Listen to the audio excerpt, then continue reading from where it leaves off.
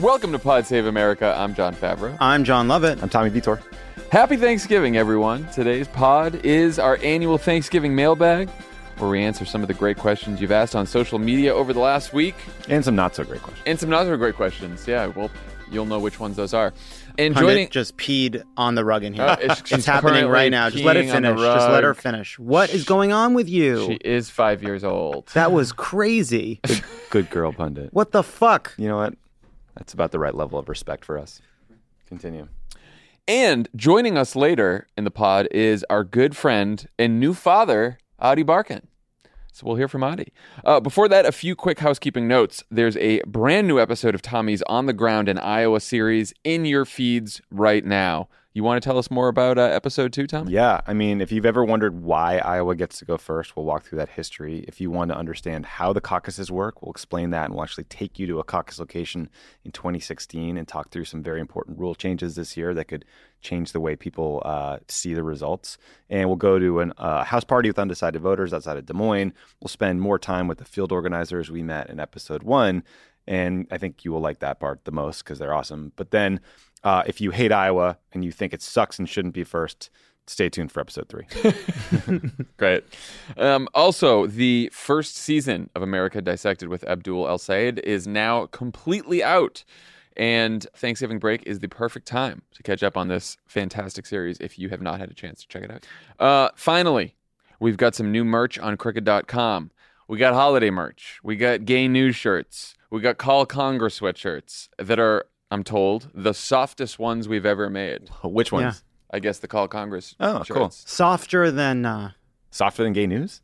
Softer than the Republican response to Donald Trump's crimes. The Workshop it. Come the back gay later. news shirts are legitimately really cool shirts. I'm definitely going to put... I definitely was thinking we should do a funny picture where you two are in the gay news shirt and I'm not, and I'm just furious between you. I'll do You're it. just in like a Patriots jersey. Yeah. Or something. I will always be a prop. Okay, so make sure you're following at Crooked Media on Instagram to find out all the new merch that will be dropping all season long. I think- I'm just doing the marketing stuff. I think Pundit thinks that rug is outside.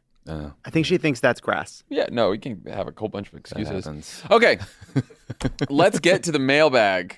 And we're going to start with a few questions about impeachment.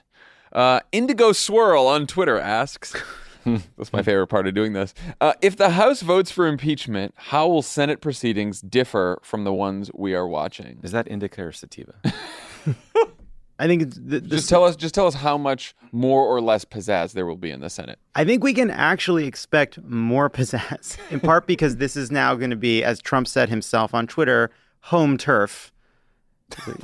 Jackass. And congratulations to all the Republican senators who now are viewed by Donald Trump as The home team. the home team. Owned. He's probably right. Probably right. But this will be a trial in which Republicans will be in control of the majority and will determine the rules. It will be presided over by Chief Judge John Roberts. How this all plays out, we don't know. Justice. What'd I say? You called him Chief Judge. You know what? I'm sticking with it. And, what the Senate will do, the predictions have run the gamut from conservatives saying that they should drag the trial out for 6 months to try to make it about everything but Ukraine, all the way to conservatives saying that it should be dismissed without ever having a trial. Those happen to be both arguments made by Hugh Hewitt. Oh, my God. But Latest reporting is they're thinking about 2 weeks. That's reporting from Senate Republicans and people who know about Senate Republicans and the White House on background. So we'll see, but it could change. it could change. Can I ask you guys a question? So Sure. there was a good piece in, I think, New York Magazine about all the rules and how it works. And I think the key thing people need to know is that the Constitution writes very little about the rules of impeachment. It's really all deferred to the House and the Senate, and so they get to pick a lot of these things. But there's a question about how much senators are or not allowed to speak about the trial during the trial. Yeah. Obviously, you're a juror, so you sit there silently.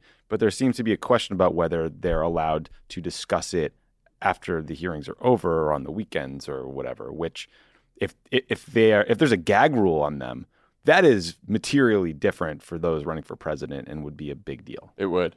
I think, as you said, Tommy, what the Constitution says about the Senate trial is only that the Chief Justice presides and that you need 2/3 to convict. That's all it says. Yeah. After that, it depends on what the Senate rules are. The Republicans control the Senate.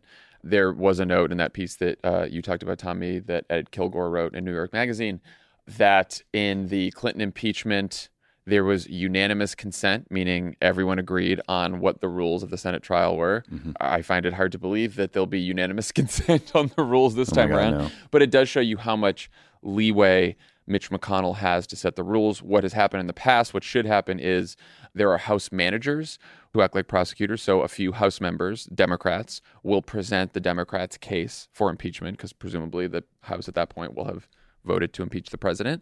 And so the House managers will act as prosecutors. They will present the case.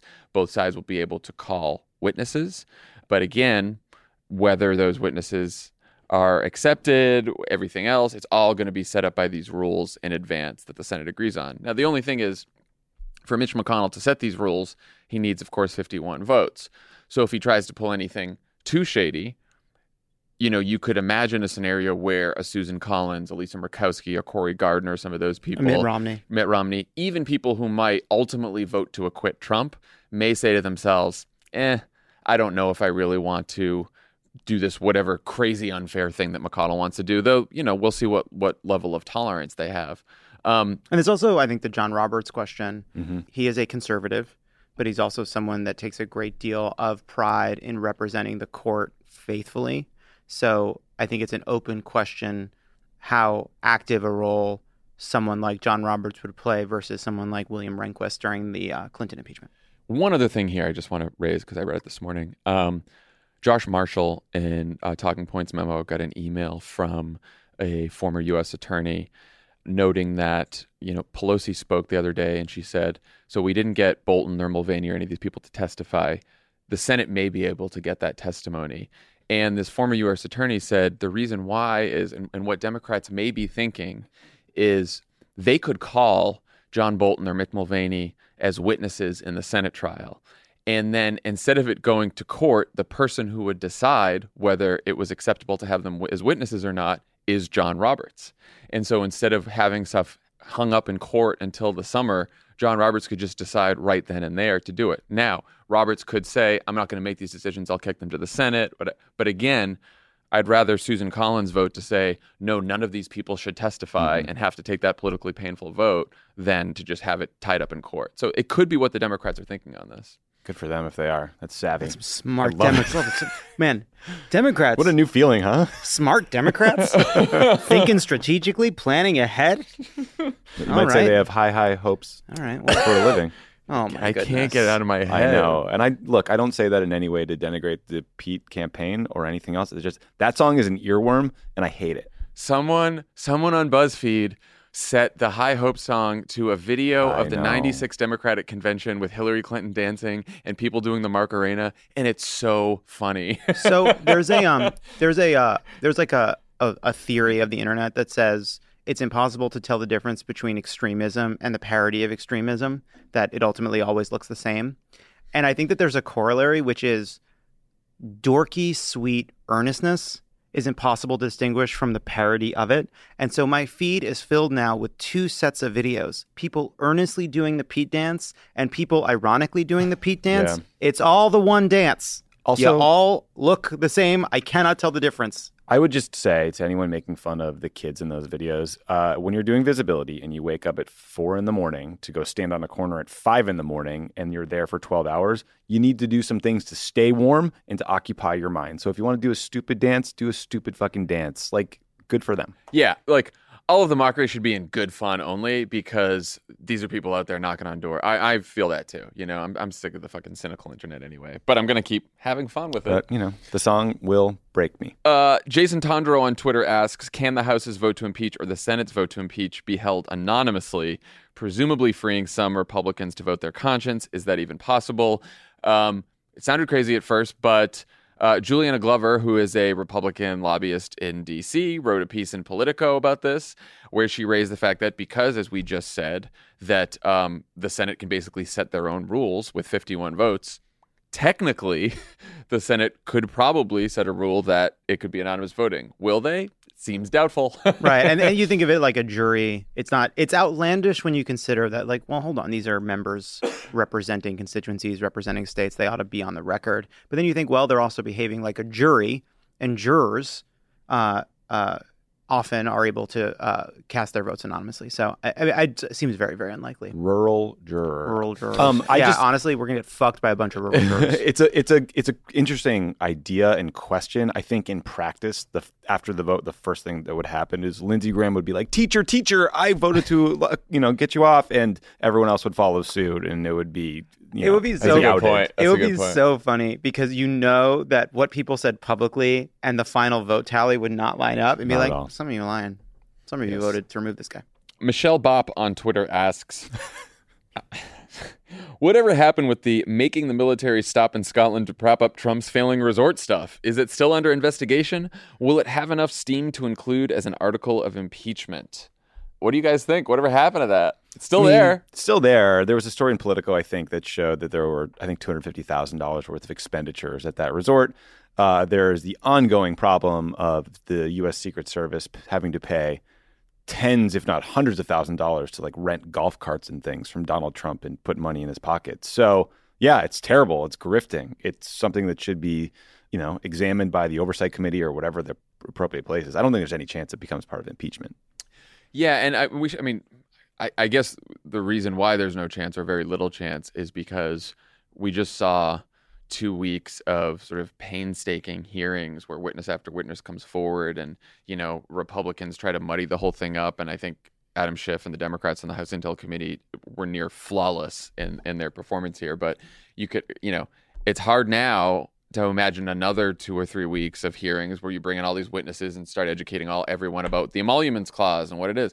Regardless of that, though, because so much of impeachment is an exercise in public education, I would hope that as the House managers make the case in the Senate, or even as the judiciary considers articles in the House, someone raises and makes a little speech on the fact that the president's foreign policy could be influenced by the fact that foreign governments are making him richer every day and have been since the beginning of the presidency. And really, it fits right in with his sort of corruption with foreign policy in the Ukraine scandal too. So I think it's not some side issue here. I think it's good for Democrats to sort of weave it into the larger story at the least.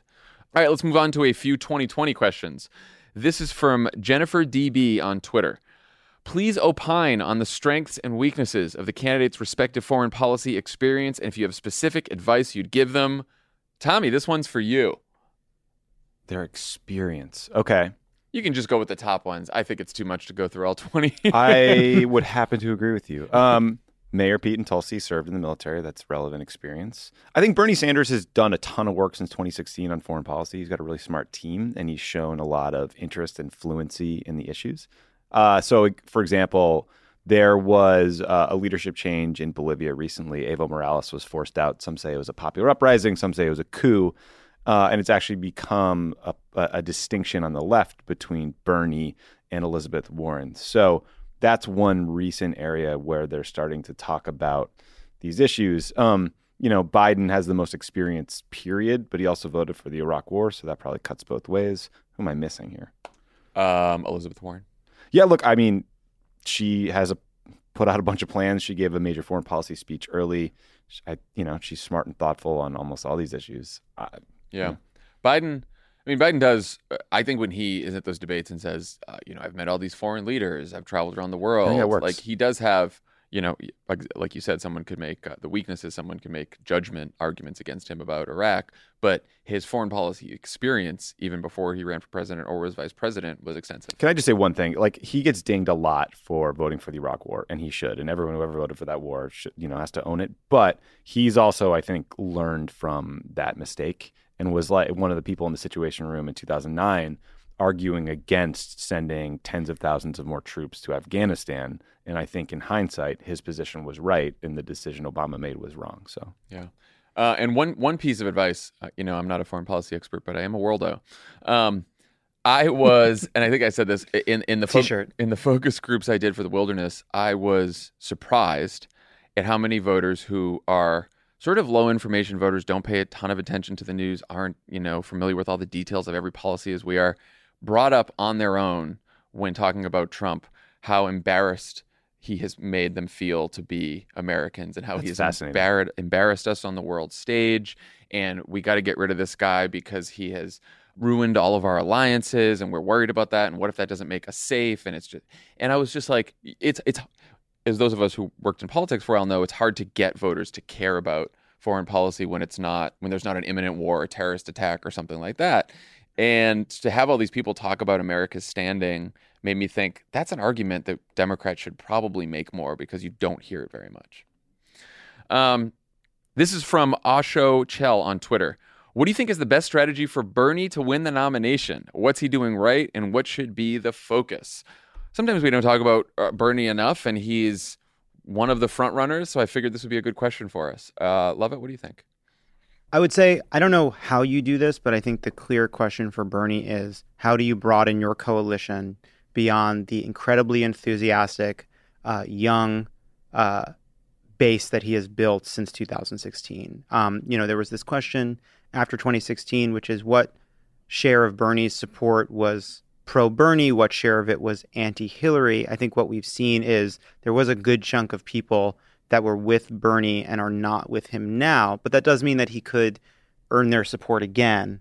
I think you make a really interesting point, because when you look at some of the data out of Iowa, like Bernie's, so the Iowa State University has been polling people and then repolling portions of their respondents. And the Bernie people are rock solid. They're not going anywhere. And then everyone else's candidate, they're just sort of bumping around. Like Warren gained a bunch and she lost a bunch. And you can see the fluidity of the race, that like 60% kind of willing to be convinced cohort. And then there's just the rock solid Bernie or bust folks. And I'm not saying that they would like not vote for the Democrat in the general. I'm just saying they're like fervently all in him for Bernie. And it's a big question whether their strategy is even to expand the base this time, or whether they think like, if we're over 15% in a whole bunch of precincts, we're going to be viable, and like they can outlast everybody else by just sort of getting through it. I get the sense that that's their strategy. They're not really trying to grow. They're trying to maintain, but I don't know that. So I think, one path for him would be he's been like second or third or fourth in Iowa, right? So let's say he either wins Iowa, which is within reach for him, or he comes in second or third in Iowa, right? You can see anywhere from 1 to 3 in Iowa, Bernie keeps going. For sure. Now he goes to New Hampshire. He won New Hampshire in 2016. It's always been a good state from him. He's from Vermont, with a little bit of momentum. Now say, if someone like Pete wins Iowa and then it's tough for Warren to keep going, or Warren wins and it's tough for Pete to keep going, you start winnowing the field after Iowa. You get to New Hampshire. Obviously, Joe Biden will still be there. Now Bernie wins New Hampshire. Now he came in first through third in Iowa and wins New Hampshire. Now they're both off to South Carolina. And after Joe Biden, the one candidate with the most support in the Black community is Bernie Sanders. He has more than Warren, or certainly more than Pete or anyone else, at least nationally. In South Carolina, it goes back and forth. But so then he's got a race against him and Joe Biden, and then he tries to make the case. At that point, he doesn't need to make the case that he's a democratic socialist, but he needs to make the case that he is the more progressive alternative to Joe Biden. And it starts to look a lot like 2016. The one thing I would add to that is, okay, that's the kind of political delegate path and how it could all play out. I do think that, thinking about it just rhetorically, if I were thinking about how Bernie needed to go beyond his current base of support, I would think, what is the language he could be using to reach out to people that doesn't in any way contradict his rhetoric and his left-wing credentials? And to me, I think that there's a part of the case I would really be interested in Bernie talking about more. So he has this critique. He has this incredibly powerful critique about what's broken in our system, the power of corporations, the need for a revolution of working people. And I think it resonates with a lot of people. And I also think one thing, I know it from my own family, you see it in the polls, you see it in how people respond to Bernie. You believe him, you like him. You know that he's telling you what he thinks. It's what makes him such a strong debater. When he says something on that stage, he has this incredible armor of him never, ever seeming as though he's being political. He's always telling what you think, what he actually believes. And it's effective. I think that there's a positive version of his story that he doesn't often tell, not just about the villains he'll take on, the enemies of working people, but a positive vision for the kind of America he sees and what he sees as the opportunities he would have as president, and the reason this fight is ultimately worth it, the good that people can do, the the positive outcomes, the good in America that he's trying to exploit. And I think if I were thinking about how to get Bernie to see beyond the current people supporting him, I would start there. The other thing that's notable, I think, is they just announced 4 million individual donations, not donors, but donations, which makes me believe that there's several million donors. And if he can turn all of them on the day after Iowa and get $10 out of people, he's coasting financially into New Hampshire. Yeah, 3 candidates definitely are going to have the cash for the long run here. It's Pete, Elizabeth Warren, and Bernie Sanders.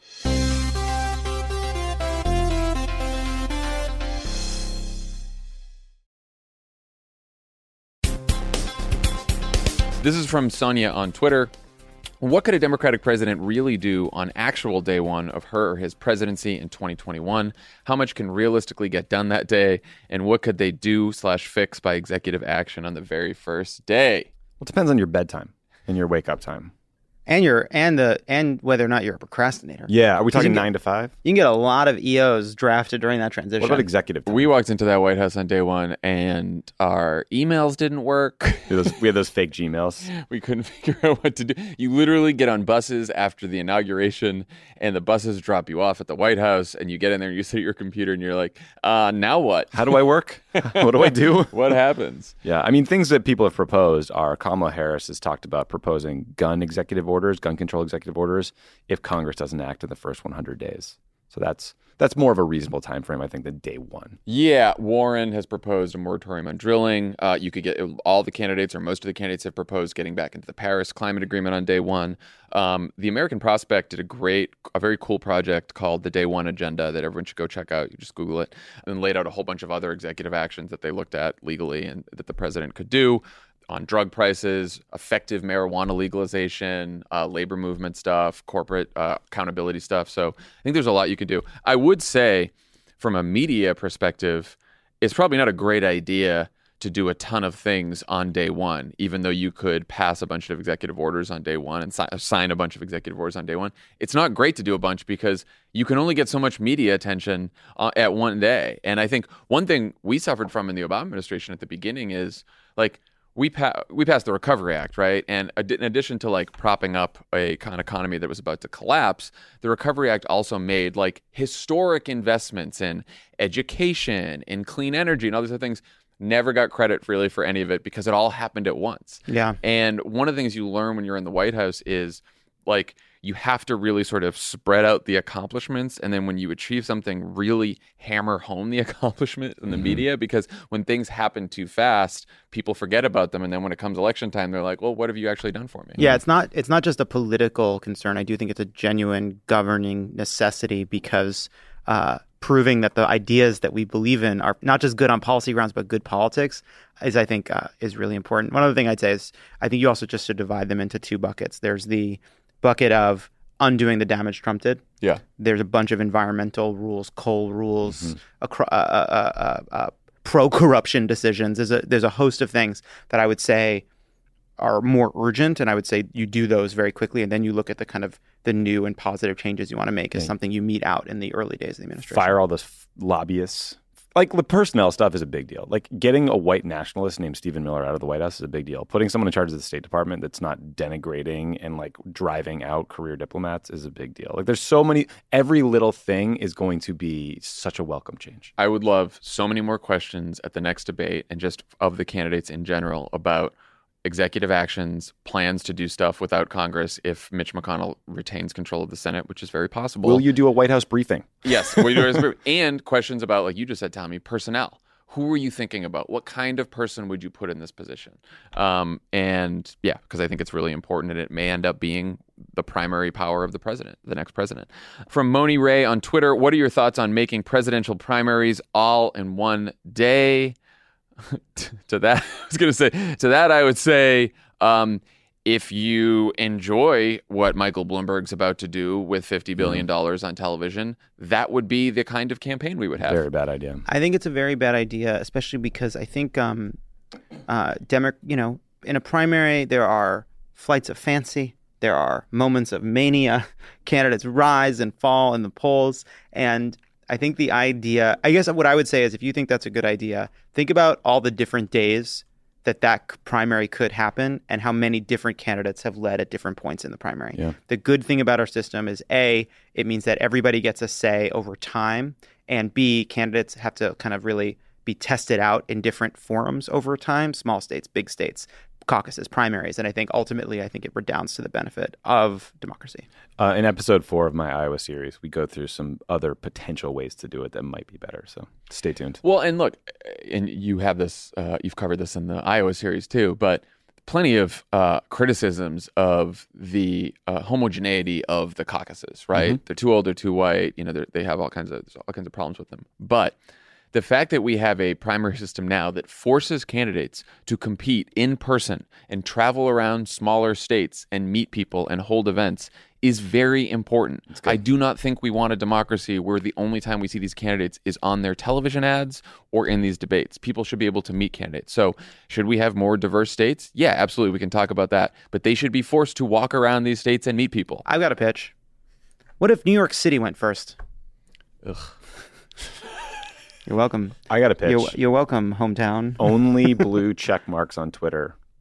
Yeah, vote. that's right. Yeah, they should run through the fucking gauntlet of the blue check marks. See if you piss everyone off. All right, let's get to some other issues.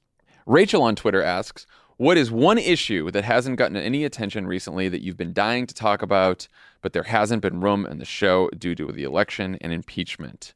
All of them, Rachel. Let's just go around the horn.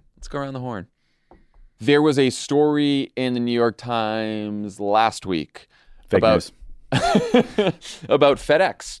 Oh, yeah, that was great. FedEx and their lobbyists and their CEO lobbied relentlessly for the Trump tax bill that Trump pushed for and the Republicans all voted for.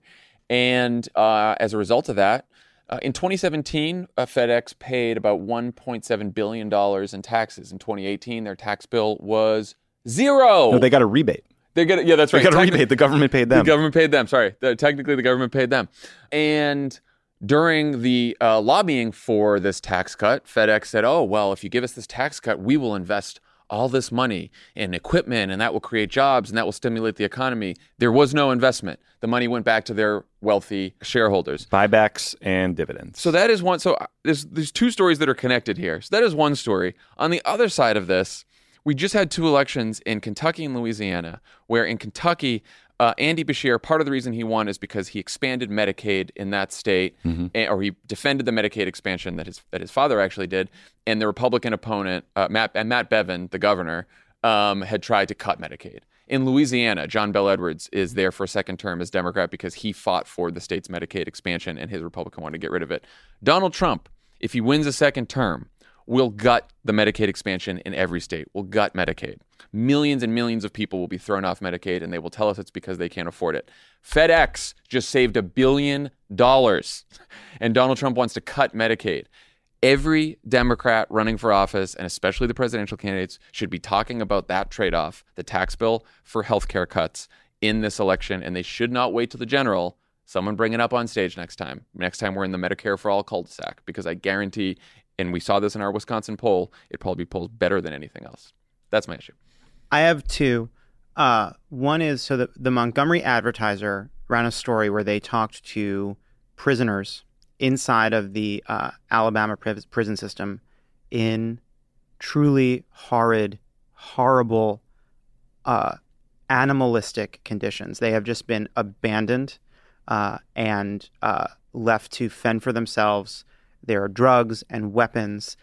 It is cruel and unusual punishment being meted out on a massive scale. The other story, this is just something that's on my mind generally all the time, is, we talk about the importance of infrastructure. We talk about tackling climate change. We talk about high-speed rail and traffic and the high cost of living.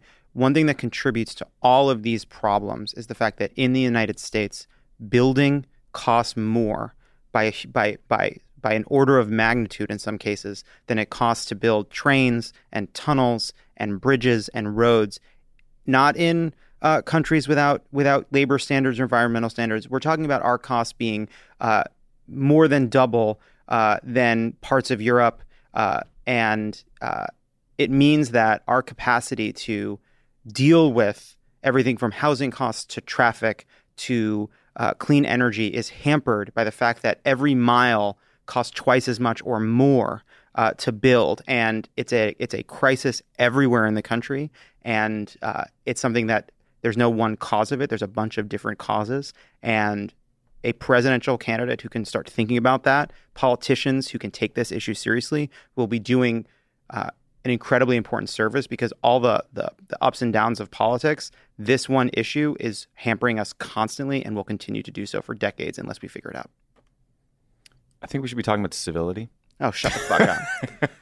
Fucking.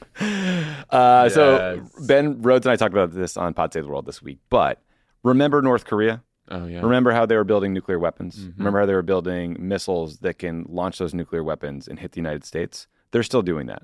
And Trump's effort at a diplomatic play has done nothing but buy them another, 18 months of time to make more weapons and more missiles. And on top of that, he is currently trying to extort the government of South Korea to pay us 400% more to station U.S. troops on the Korean Peninsula, something that allows us to project power into the Asia-Pacific region and is obviously a hedge against this North Korean aggression, because we can spot their missiles when they launch them. We can monitor them all these ways. What's he extorting them in exchange for? Which investigation into which opponent? I don't know. Good question. Yeah, Tulsi. And so the combination of those two things, allowing the North Korea problem to fester, which is admittedly a hard problem, but he's failing, and driving our allies in South Korea away from us, has led to the South Koreans cutting some sort of defense agreement this week with the Chinese. And if we unravel our alliances with Japan and Korea and the Philippines and all these places in the Asia Pacific and push them into the hands of the Chinese, because our dumb fuck president thinks about this in terms of being a cash register and not an alliance,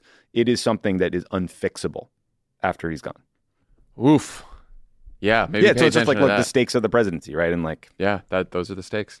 Speaking of things that we almost can't do anything about, Chris asks, what are we going to do about judicial appointments? Yes. How do we come back from Republicans packing the courts, if anything? It's a hard one. I think, Chris. Look. Got to win that Senate? We got to win the Senate. That's it. We have to win the presidency, and we have to face the fact that we have been losing on this battle. We have been just getting our asses handed to us. Yeah, but I think like the judges that Trump put in place aren't going anywhere. They get lifetime appointments, so that's that. And he's reshaped almost a quarter of the federal judiciary are Trump judges right now, which is fucking terrifying. But it just goes to show how badly we need to win the Senate and not just the presidency. Because if we win the presidency, not the Senate, there will be no more Trump judges or Republican judges, but there will be no more any judges. Because... Well, it will certainly mean that fewer Democratic appointed judges will get confirmed. We don't know that they'll stop it completely. Yeah, well, we'll see. We'll see. We don't know. Maybe they will. Maybe they won't. Yeah. I mean, look, we may actually be at the point where they simply will not confirm any more judges. Regardless, winning the Senate not just means confirming judges. It also puts even the possibility of judicial reform on the table. What that would look like is anyone's guess. Mayor Pete Buttigieg has a pretty bold proposal on that, but it does seem a bit fanciful at the moment. Get Mitch or die trying. Donate to the Senate Fund. Yeah, good call. Okay, some fun questions. Ooh, fun thank ones. Goodness. Just Fluffy on Twitter asks, do any of you eat tofurkey? No. Follow up, if you do, why do you hate yourself? I want to take this question. I had never heard of that until I guess I've read that question. I personally eat turkey. However, for those out there who partake in tofurkey, I think you deserve absolutely no judgment. And if you want to say that vegetarians and the moral and environmental choice they're making is silly, you can take that joke back to 1992. Yeah, I think if you eat tofurkey, you're a bad person and you deserve punishment. No, I'm just kidding. Being vegan is good for the I didn't realize that Just blah, blah, Fluffy is the Twitter account for Cory Booker. I'm actually so high excited. Hopes for a turkey. Oh my goodness. I'm so sorry. I am genuinely excited about the innovation happening in vegetarian food. Impossible Burgers, Beyond Burgers, They are delicious. And I just like that. This one's for you, Senator Booker. Did you watch the Vox Explained on Netflix on this? I That have show's not. fantastic, by the way. And they did one on the future of meat, I believe. I am very excited for the day when beautiful New York strip steaks are printed by a 3D printer like the size of pizza boxes. That's what I'm looking forward to. Think about it. Yeah. No, No, don't. If it's good, it's good. Yeah. From LB on Instagram, canned cranberry sauce or no? Can't. I love that gelatinous garbage. No.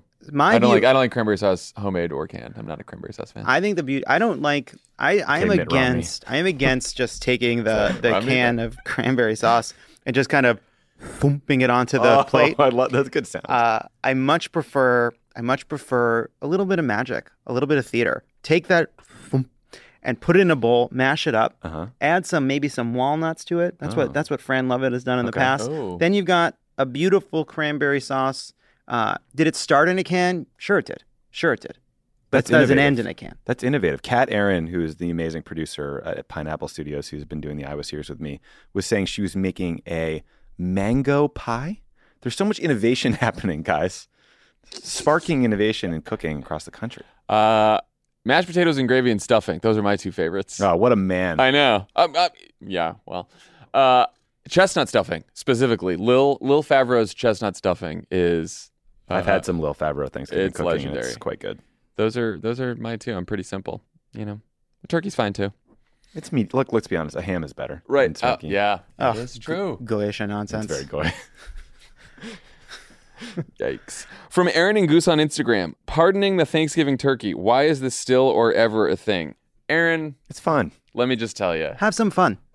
One of our favorite What a joy. White House moments as speechwriters was the turkey pardoning remarks. Right, love it? So fun. Such fun jokes. Because it was just how many really corny, cringeworthy jokes could we get Barack Obama to make? And So the great. answer was all of them. All of them. Because he never read the remarks until right before. Right. The best And he thing was about just- that, he would would just laugh stuck. Yeah. as he was reading them, which is when you snuck a joke into a Barack Obama speech that he would read on the fly, laugh to himself, and then delivered. What a treat! What, do And you look- guys remember treat. any cut ones that you didn't make it? I can't don't. remember. Cody will know if I can't if he's remember. listening right now since he was there longer than both Cody, of yell us. back through the thing. But I just remember we spent way too much time on those remarks because they're like 5-minute remarks. And like you said, the president has other things to do and did not spend a lot of time on them. But they're also something seen by millions of people. True. They get aired. Yeah. They get Oh, taken live. Everywhere. Also, guys, those were fun jokes, but the drafts of I was always allowed on the White House Correspondents' jokes drafts, even though I contributed nothing. But being on the email chains when the really mean, we all know they're going to get cut jokes went around was my favorite thing in the whole process. Yep. It was pretty good. So fun. Hi Aves on Instagram asks, do Tommy and Fabs have wedding advice for Lovett? You want This Hannah question to, was not highlighted. Here's want Hannah to plan for you? Well, I was going to say, here's the tricky part for me. Every couple has one part of the couple is the more organized part of the couple. I do not know between the two of you who seem like you can barely function in society. I think I did fine. All right. Who is going to put that shit together? Is it going to be Emily? Throw Is throw Emily money going to at plan the problem. wedding for the two of you? Throw money at the my problem. Hannah's far more organized than me. Here's the problem I had, which was when I don't have an opinion on a decision, it feels painful to have to make it. So I tried to defer it. And then what I came to really understand was when you're constantly deferring to your partner on a decision, you're actually just loading the responsibility onto them. And that's not cool either. So you have to just find ways to have an opinion, even if they get overruled, because then you won't care. I just want dominoes in an escape room. Is that so much to ask? Well, I was gonna say, what I would say is what you remember about your wedding are the people who were there and the times that you had with the person you're marrying during that whole celebration, because you're both really busy and there's a million things going on. And so as you think about it, make sure that the list is important, spending time with the people who came is important, and then obviously having time for you and Ronan to hang during the special day is important too. Thank you for that advice. I was just blacked out the whole time. I'm half kidding. I mean, dead sober hours that just sort of like anxiety just wiped away. Yeah, that is very true too. Yeah. Have fun. So have fun. Have fun. Congrats. Great. Like, you assholes. From Alexis on Twitter, did John Lovett ever get Pete Buttigieg to play Risk with him online? If Oh. so, who won? I wanna know this. Has not happened yet. Come on. I proposed the game. Chasten did reply. I'm hoping to have an opportunity to talk to Mayor Pete, at the very least, about his strategy. He has spoken negatively, and I think fairly, about the classic Australia play. While that is a good early game strategy, you do get somewhat stuck in your expansion into Asia. Obviously, famously, Asia, a land war in Asia, very difficult. It's very hard. It is hard to expand from Australia outward. Sounds like he's more interested in a South America strategy. I respect that as well. Just interesting in talking with him about some of the nuances. For instance, if you are in Australia, are you moving up to Kamchatka? Are you moving west towards the Middle East? Right? These are the questions that I need Pete to answer if he's going to be someone I can see sitting behind that Resolute desk. Yeah. You know, he's going to be in the Situation Room, and he's going to have to decide: does he go for the Urals? Does he go for Siam? Azores? Not a territory, I don't believe. Japan is. I was about to praise Mikey Barb's interview with Pete this morning on The Daily, but now there was a lot of questions that weren't answered. I can tell. I used to play Risk when it was a board game, not online, and now I feel like I want to get back into it. You guys all seem like you're having fun online with Risk. Everyone in the office is. Yeah, there is a game always happening in this office. I believe we have 40 employees, 38 of them are playing. Not me, not John F., because we've never been invited. Never invited. Well, I do like Risk. You've lost the first round of Risk, it sounds like. Having friends. Last question from across the universe on Instagram. What are you thankful for? I will say the staff at Crooked Media. And you all have gotten to know some of them. There's many others that you don't. As we just mentioned, we're about 40 strong now. And just the incredible work ethic they bring every day, the incredible spirit they bring every day. These are some of the most talented, good-hearted people. I cannot believe every day we come to work that we have assembled a team like this. I cannot believe it. Damn right. Very grateful that in the midst Still of haven't hired Trump, any assholes. Yeah. Yeah, that streak's going to end. Every day grateful that in the midst of this sort of Trump crisis, we got the opportunity to build this company and to feel like we're part of it and helping others find a way to be part of the actual fight. Because I do think it has been necessary to know that there are outlets where you can do something in the wake of so much unfairness and lies and mean-spiritedness, and that I am very grateful for. I'd like to say I'm very grateful to my wife, Hannah, for when that moment when I said, hey, I want to move to LA to start a podcast. She somehow agreed and somehow thought maybe this will turn out to be a good idea. Sure, let's uproot our lives in San Francisco, move to Los Angeles so you can talk into a mic with your friends once a week. Aren't you glad you don't live in San Francisco? I love my friends up there. I was there for a wedding last weekend. It was such a great visit. I realized that like that city is very into one thing, into tech or the people I knew, and I just wasn't as into it. And here we are, guys. Here we are. Happy Thanksgiving, everyone. Happy Thanksgiving. When we come back, we will have our interview with Adi Barkan.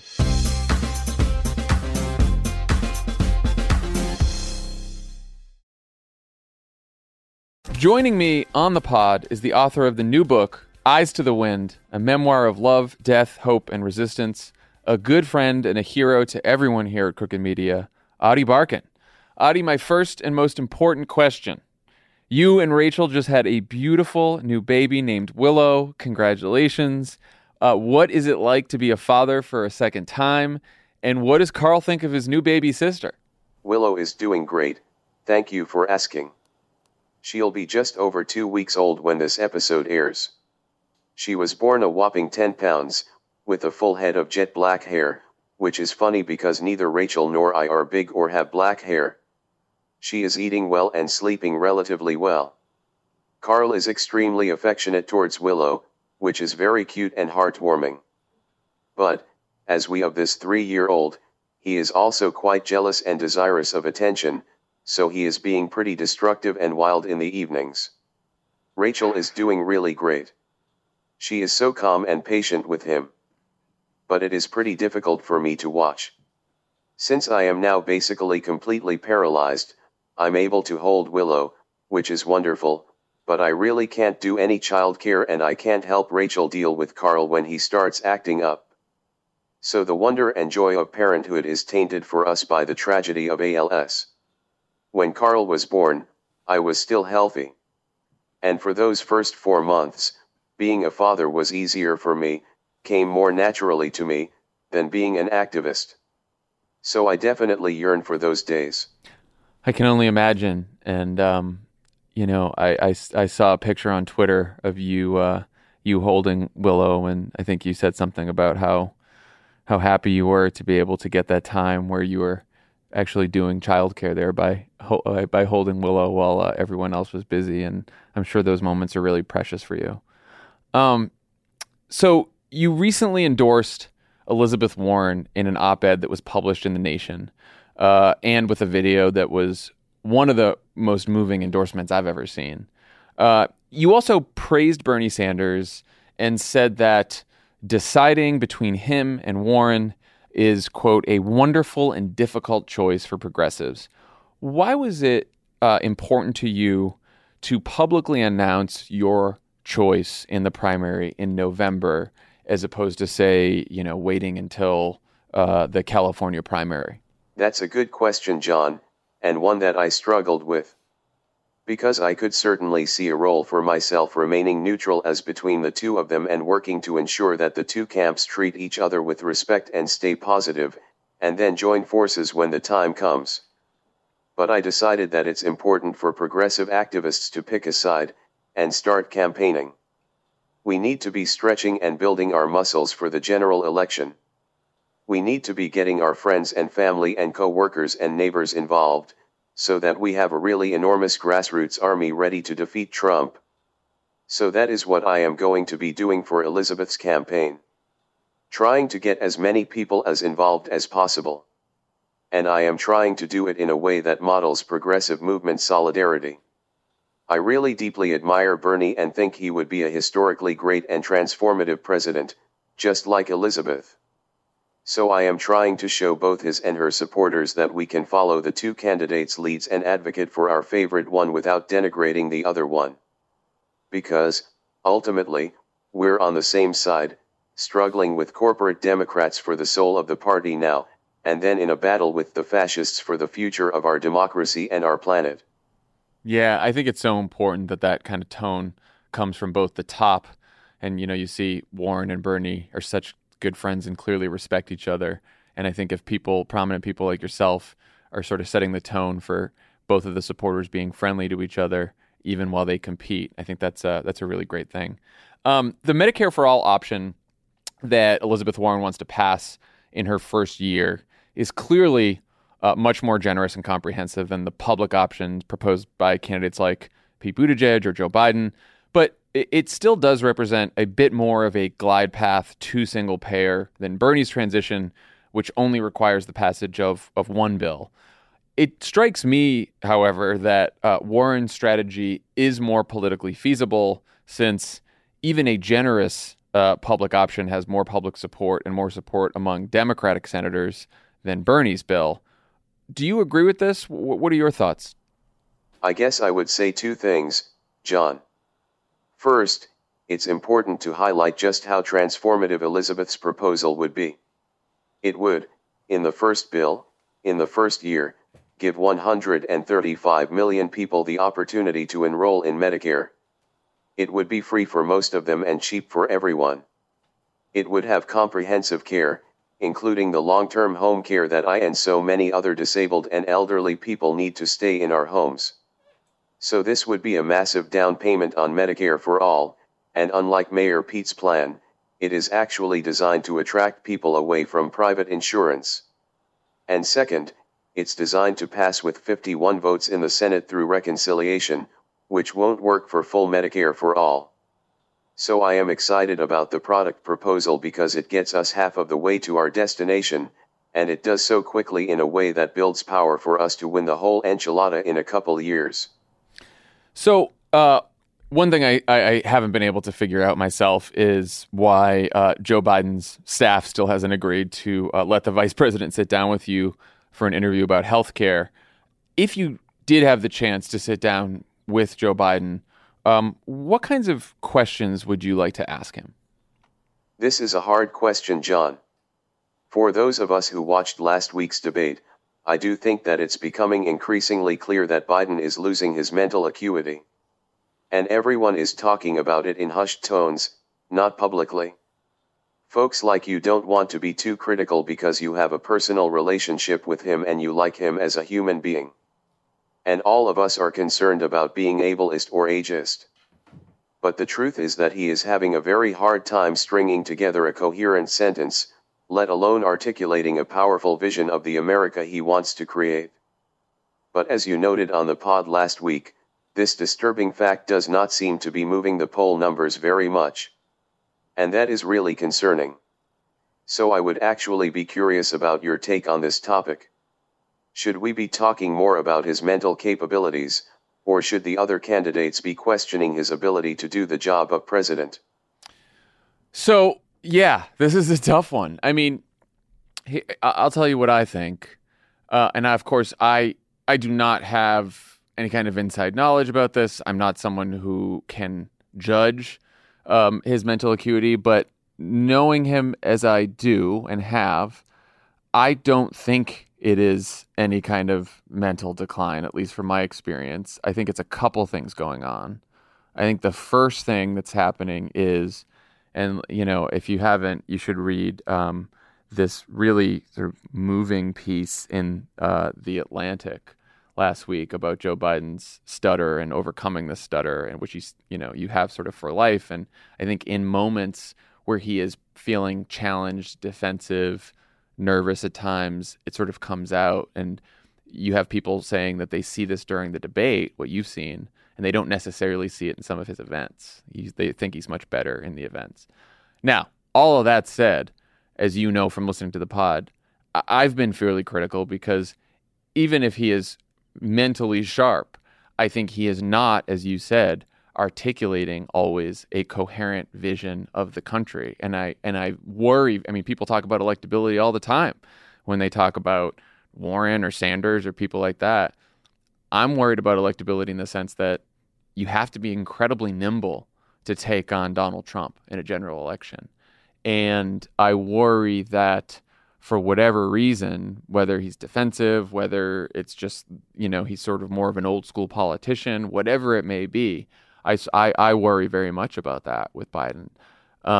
But I do also realize that we live in a country where a lot of the electorate does not pay as close attention to politics as you or I do. And they do have fond memories of Joe Biden as Barack Obama's vice president. And that feeling is especially strong in the Black community. I think the question is, as the primary moves from places like Iowa and New Hampshire to the rest of the country, what happens to his support? We see in Iowa and now in New Hampshire, it's not that great. He's like fallen to third or fourth place. And it very well could be that once Iowa and New Hampshire happens, if someone else wins besides Biden, people who are just starting to pay attention to the race look up and say, you know what? He didn't win Iowa. He didn't win New Hampshire. Maybe he's not that electable against Donald Trump. Maybe I should back some other candidate. So that could happen. Or people could say, no, I know he's a little shaky in some of these debates, but this is a guy I know, and I know his values, and I know who he is, and I think he's got a good heart, and that's good enough for me. And so I think both Elizabeth Warren and Bernie Sanders and all the other candidates are playing this well, because ultimately, I think articulating a coherent vision of where you want to take the country is going to be more powerful in persuading voters than only trying to sort of draw contrast with the other candidates. So I do think the other candidates are doing this right. But no, as you've heard on the pod, I have my concerns about him too. And for me to articulate those concerns says a lot, because I do know him, and I do think he's a wonderful human being, and I'm still articulating those concerns. So, something I think about a lot. One question I have, and this is sort of follows along what we were just talking about. You and I briefly talked about this on Twitter the other week, but President Obama, who's been quoted as saying Medicare for all is a good idea, answered a question from Stacey Abrams a few weeks ago where he said that while all the Democratic candidates should be even bolder than he was in 2008 and push the envelope even further, they should remember that a lot of voters, including Democratic voters, don't have the same views as progressive activists. I saw that as fairly uncontroversial and took it as a reminder that it's on us to do the hard work of persuasion. But what did you think of that? John, to be honest, I think your interpretation fails to recognize the context of Obama's remarks. We're in the middle of a heated primary with two very discrete camps, the progressive Sanders-Warren wing versus the centrist Biden-Buttigieg wing. Obama has very intentionally stayed out of the debate until now.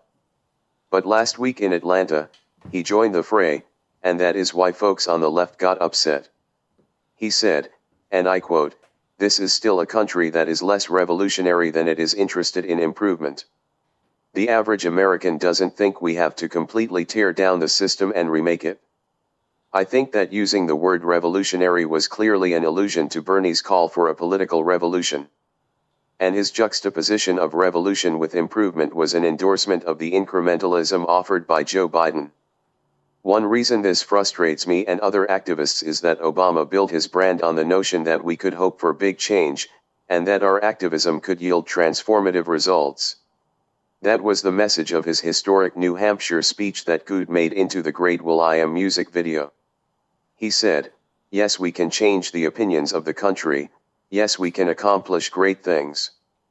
But now, in his public remarks, he's choosing to play the conservative realist, taking public opinion as a fixed, rather than as something that can be molded by organizers and politicians. Obviously, Medicare for All is an excellent example of how politicians can shape public opinion, and move the Overton window, quite powerfully. So that is the first reason that Obama's remarks upset me. But the second reason has more to do with the question of prioritization than the specifics of his remarks. President Obama has chosen to largely stay out of politics since he left office.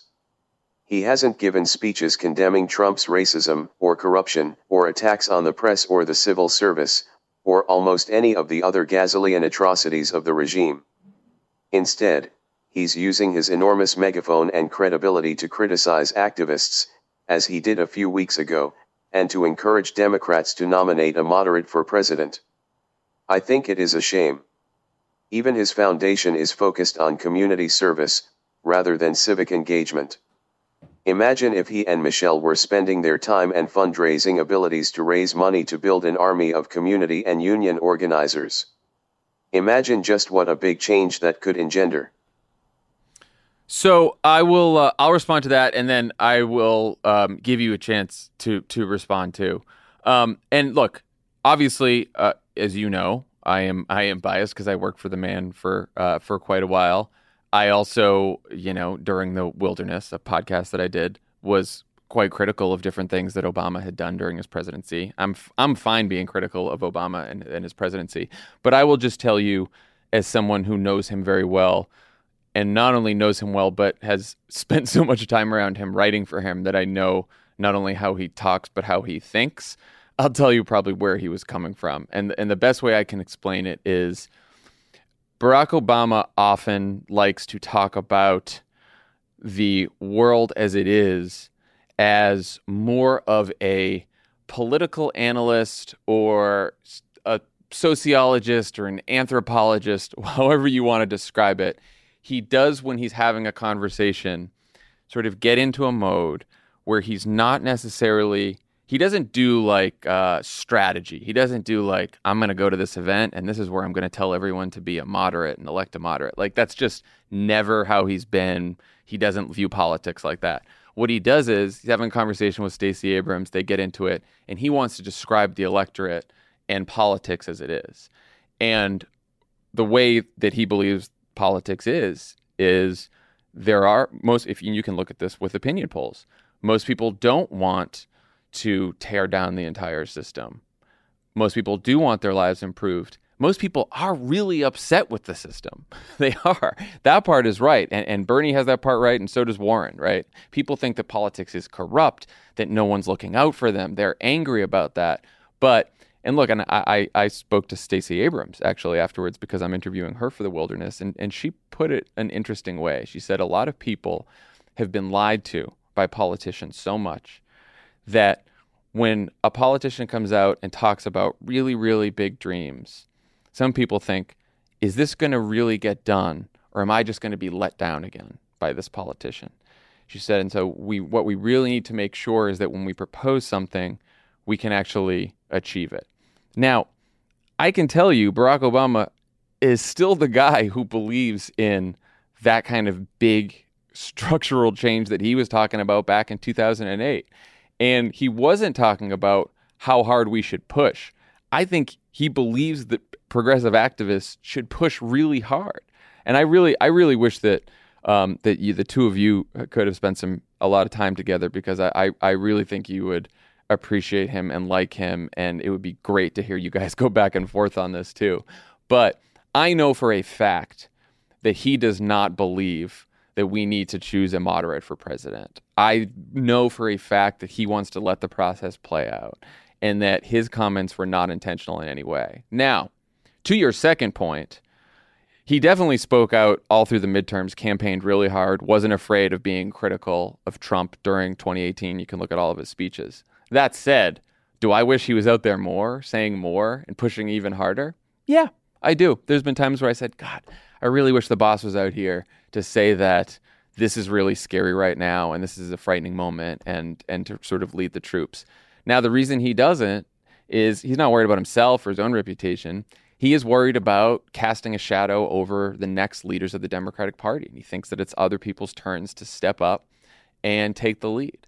And he doesn't want to cast a shadow over those people. So I think that's why he doesn't get out as much as he should. But, if it were up to me, I would like to see him out there more, because I think he is a unique talent, and I know he believes in the future of this country, and I think he'd be useful. But look, I totally understand what you're saying. So, I guess the question is why he's choosing to be an analyst rather than a participant. It seems to me like we have enough talking heads who are analyzing the situation. I think that he could be doing more to build up the civic infrastructure in America, even in the nonpartisan way that Stacey and Andrew Gillum are doing. And, as for meeting him, I would love to. There's still time. Please encourage him to come do an interview with me in Santa Barbara, or maybe we could do it at the DNC in Milwaukee. I will certainly mention that to him next time I talk to him, and that is an excellent point. We should all do a lot less analyzing and a lot more organizing, including him. So I agree with that. As an actor, just thinking about what he said, as an activist and organizer, what are some of the most effective strategies you've learned and used to persuade people who may not be conservative, but might be more moderate on some issues, or even disengage in politics altogether? How do you move that crowd of people from either disengaged or sort of wishy-washy to activists? What are some of the strategies you've used? Well, for people who are disengaged from politics, I try to ask them about their lives, about their dreams and their obstacles, and then I try to show them how politics deeply affects them. I am less good at persuading conservatives, which is one reason that I prefer base turnout to persuading undecideds. So, Adi, I know you've already asked me a few questions, but since this is a tradition, whenever you come on Pod Save America, do you have any other questions for me? First, if you had to predict now, who do you think will win Iowa and the nomination, respectively? Second, what would be your advice to the Warren and Sanders campaigns, respectively, about what they should be doing differently and better? Great questions. All right. So the first question, I have studiously avoided predictions in public, but I can tell you that even privately, when people ask me this, I tell them I'm really not sure. Look, Elizabeth Warren and Pete Buttigieg, by all accounts, are winning Iowa, not just because of what the polls say, but when you talk to people in Iowa, they'll tell you they have the best organizations of anyone. People say that Booker has a pretty good organization too, but he's obviously further down in the polls. And so I think both of those candidates have a pretty good chance to win Iowa. But again, it's getting close, but we're still a little far out. And so things can change. And Bernie or Biden, I could also see winning Iowa as well. I think it is at the point where I think the other candidates who are in the running, I think it's going to be very, very, very, very, very hard for them to win Iowa. I'm not going to say never, but it's increasingly difficult. So I think the big question here is, if you have a Warren, and we talked about this earlier, if you have a Warren or a Buttigieg that wins Iowa, and in New Hampshire, if you have a Warren, a Buttigieg, or a Sanders that wins New Hampshire, I think the question looming over everything is two different things have happened in past primaries at this stage. Either the voters in South Carolina and throughout the rest of the country look at those wins and say, those are the candidates who can beat Trump. Those are the winning candidates, and it's got to be one of them.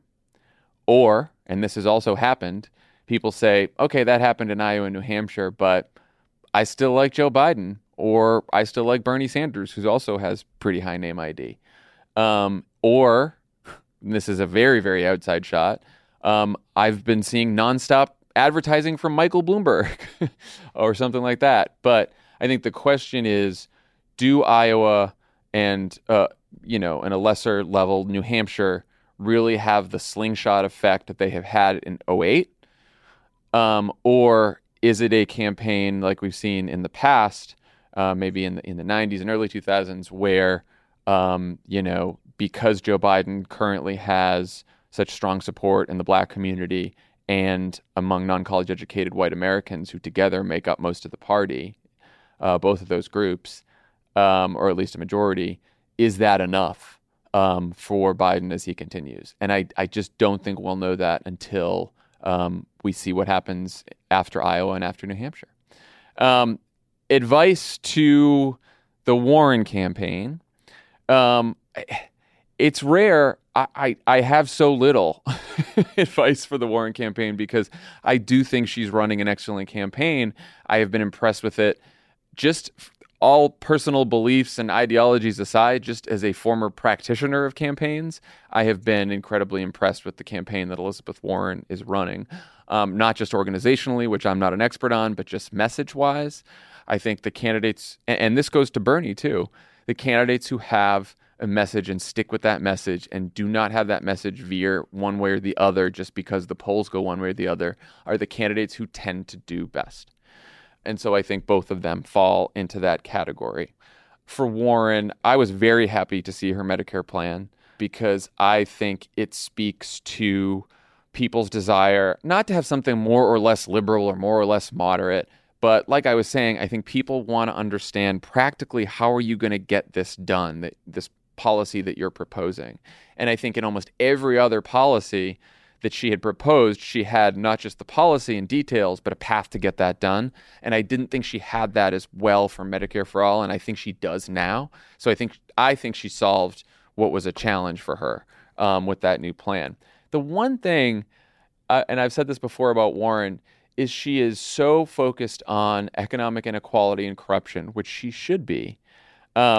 But I do think sometimes her message seems like it could be a message that a politician could deliver in 2016, in 2012, in 2008, when there were similar levels of corruption and inequality.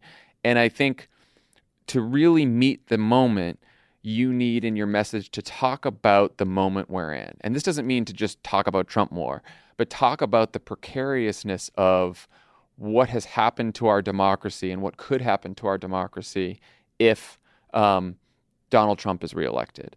I also think that if she's thinking about the general election, which she should be because she could be the nominee, and she's thinking about how to build a coalition, that speaking about the corruption in Washington and talking about how she's taken on both parties at times, including her own party, is not just a way to sort of enamor yourself to progressives, but also a lot of moderates and independents who don't think in terms of partisan politics. And they might say, that Elizabeth Warren, she's not necessarily partisan. She just loves taking on corruption, whichever party is doing it. And I actually think that's a powerful message for a general election. And I also think as people wonder, is the person I nominate for president going to be able to get the job done and, actually unstick Washington and break the gridlock there? The answer is not, well, I'm going to work with Republicans because we know the Republican Party is not going to work with us. Elizabeth Warren has an answer, which is, when I was in Washington as a newcomer, I created an entire federal agency from beginning to end. And I had a wall of Republican opposition, of Wall Street opposition, and even opposition within my own party. And you heard her talk about the CFPB at the Iowa Liberty Justice Dinner. I believe she should probably talk about that even more as she gets to the home stretch, just as an example of look what she can get done. And I think with Bernie, I think it's always, and Bernie does this well himself, but I think his campaign needs to be about sort of like it's a movement, right? And he's done a good job articulating it's a movement. Well, movements grow by addition. And I think to the extent that his campaign can be welcoming of everyone, you may not have been with us at the beginning, but we welcome you now. I think that's really important because sometimes, at least some of his online supporters, it can seem like they don't actually want you in the movement. They just want to prove that they're right. And I don't think that's the case with Bernie, and I don't think that's the case with a lot of the people who actually work for him.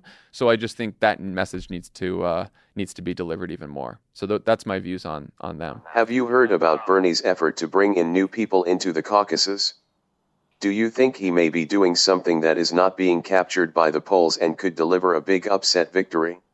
Certainly, because I can remember in 2008 when we kept saying, oh, we're going to expand the universe of caucus goers. Barack Obama's going to bring in young people, independents, Republicans, people who've never voted before, every person of color that lives in Iowa. And people would say to us, that's never going to happen. And the polls that Hillary would do and the polls that John Edwards would do would show Barack Obama in second or third because they imagined a caucus universe that was much smaller than we anticipated. And sure enough, the number of people who turned out in the Iowa caucus in 2008 was even bigger than we imagined. And it totally blew away the Clinton campaign and the Edwards campaign and all the reporters who thought, no way is there going to be a caucus this big.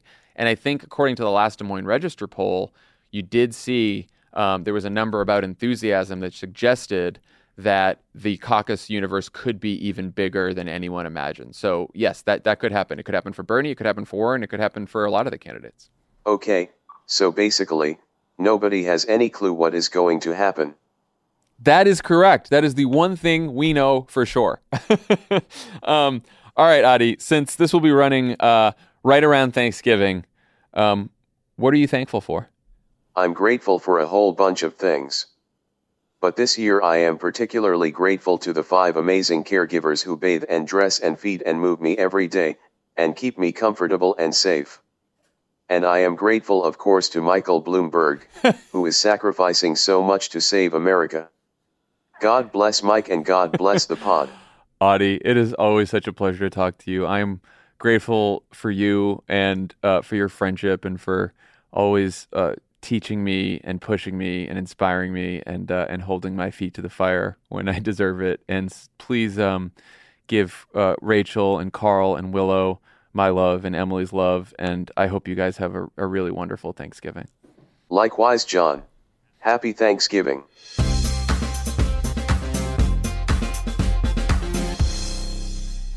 All right. Thanks to Adi Barkan for joining us, and thanks to all of you.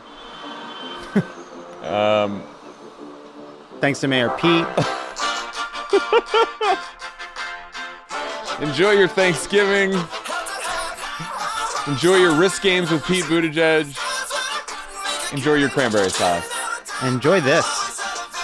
Enjoy. High hopes, people. Enjoy it. Happy Thanksgiving.